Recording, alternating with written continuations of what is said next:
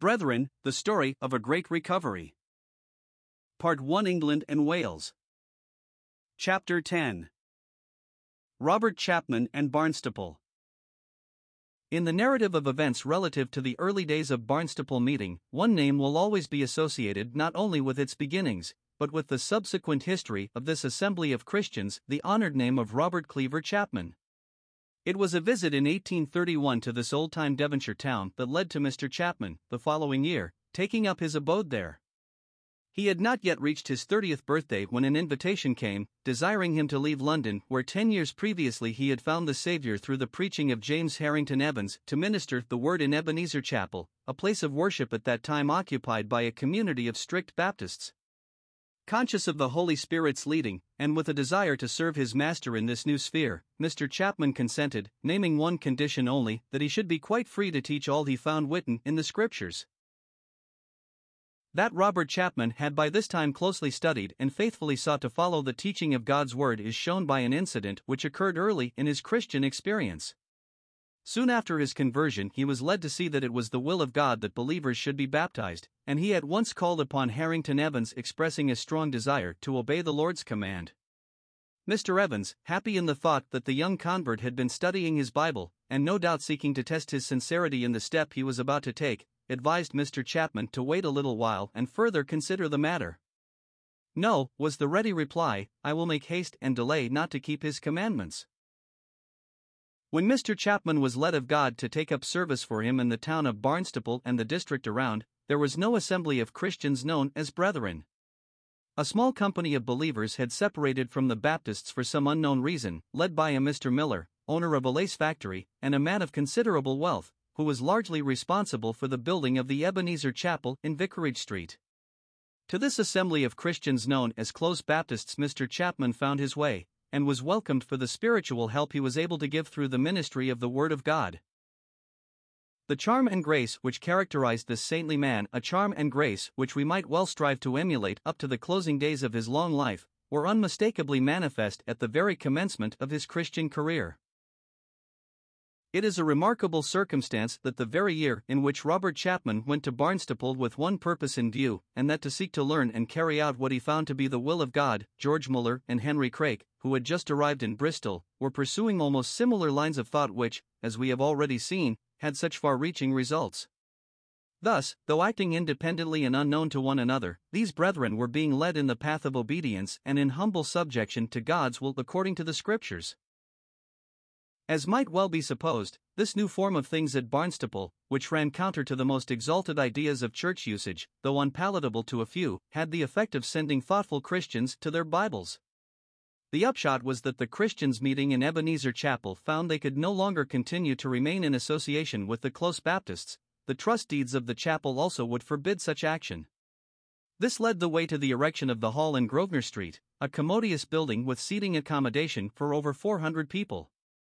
Nor did the Lord forget his faithful followers, for in a remarkably short time all the money necessary for the erection and equipment of the hall came directly in answer to prayer. A letter written by Mr. Chapman 60 years later gives some insight into the early days at Barnstaple, and reveals to the reader the grace and patience which characterized his every action. "When I came to this place," he writes, "I waited for unity of heart and judgment among the company who called themselves Baptists, and when, by the power of the Scriptures, the greater part of them were minded to throw down their wall, we waited on in patience for fullness of unity and judgment. For this I was blamed by men of much grace, who at that time were endeavoring in the south of Devon to bring about a joint testimony of saints to the full truth of God. What we now enjoy here of mutual love and the Spirit's unity would never have been our portion had any other course been taken." It was at Grosvenor Street Hall that Robert Chapman ministered the word with the assistance of others, especially in those early days by Henry Heath and William Hague, the latter being Mr. Chapman's yokefellow for many years. The able ministry of these gifted brethren drew together a large number of people, several coming in from various denominations in the town and district. Thus many conversions took place, and believers were added from the established church, with the result that a membership of about 400 continued for some years. The meeting for ministry and gospel testimony was held each Lord's Day morning, when the building was usually filled to its utmost capacity. In the afternoon, Sunday school and Bible class work was carried on, and in the evening believers gathered to remember the Lord in the breaking of bread, the meeting lasting from 6:30 to 8 o'clock.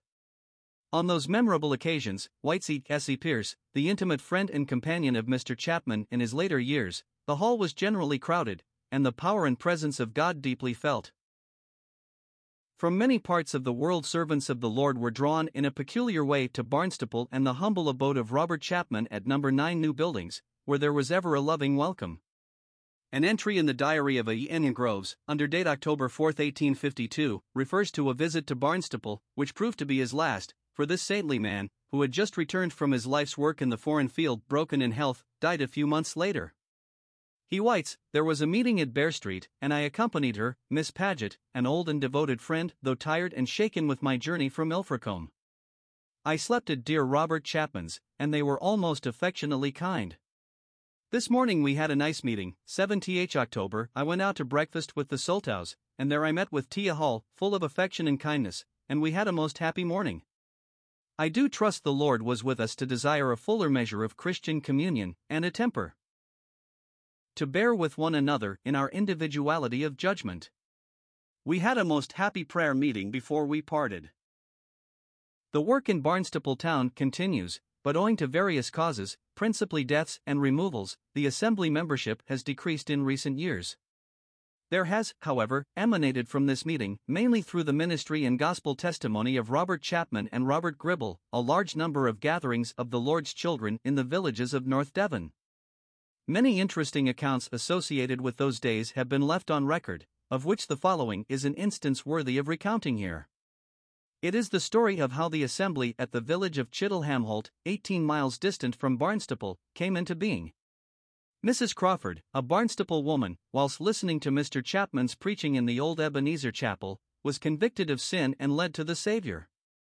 The husband of this woman was greatly opposed to the gospel and threatened that should she go back to these services he would come and fetch her out of the chapel. He came, but could go no farther than the entrance, where he remained and listened while Mr. Chapman was preaching. Arrested by what he heard, the man went home deeply concerned about his soul. On the return of his wife from the meeting, he demanded to know what she had been saying to Mr. Chapman about him. "About you," was the surprised reply. "Why, I said nothing, of course." "But you must have," the husband insisted, "for I listened outside and Mr. Chapman was talking about me all the time." This ended in the man's conversion to God. Soon afterwards, on hearing of Mr. Chapman's desire to walk the 18 miles to the village of Chittlehamholt to preach in the open air, the new convert begged to accompany the preacher, so that Mr. Chapman might not be molested by those whom Crawford knew were bitterly opposed to the gospel. Being well known through his constant visits on business in his unconverted days, Crawford proved a living witness to the power of the gospel in changing his life. The outcome of this visit, with others that followed, was the conversion of a number of those men, who were eventually baptized by Mr. Chapman in the River Tawe. Not long afterwards a hall was built and an assembly formed which continues to this day.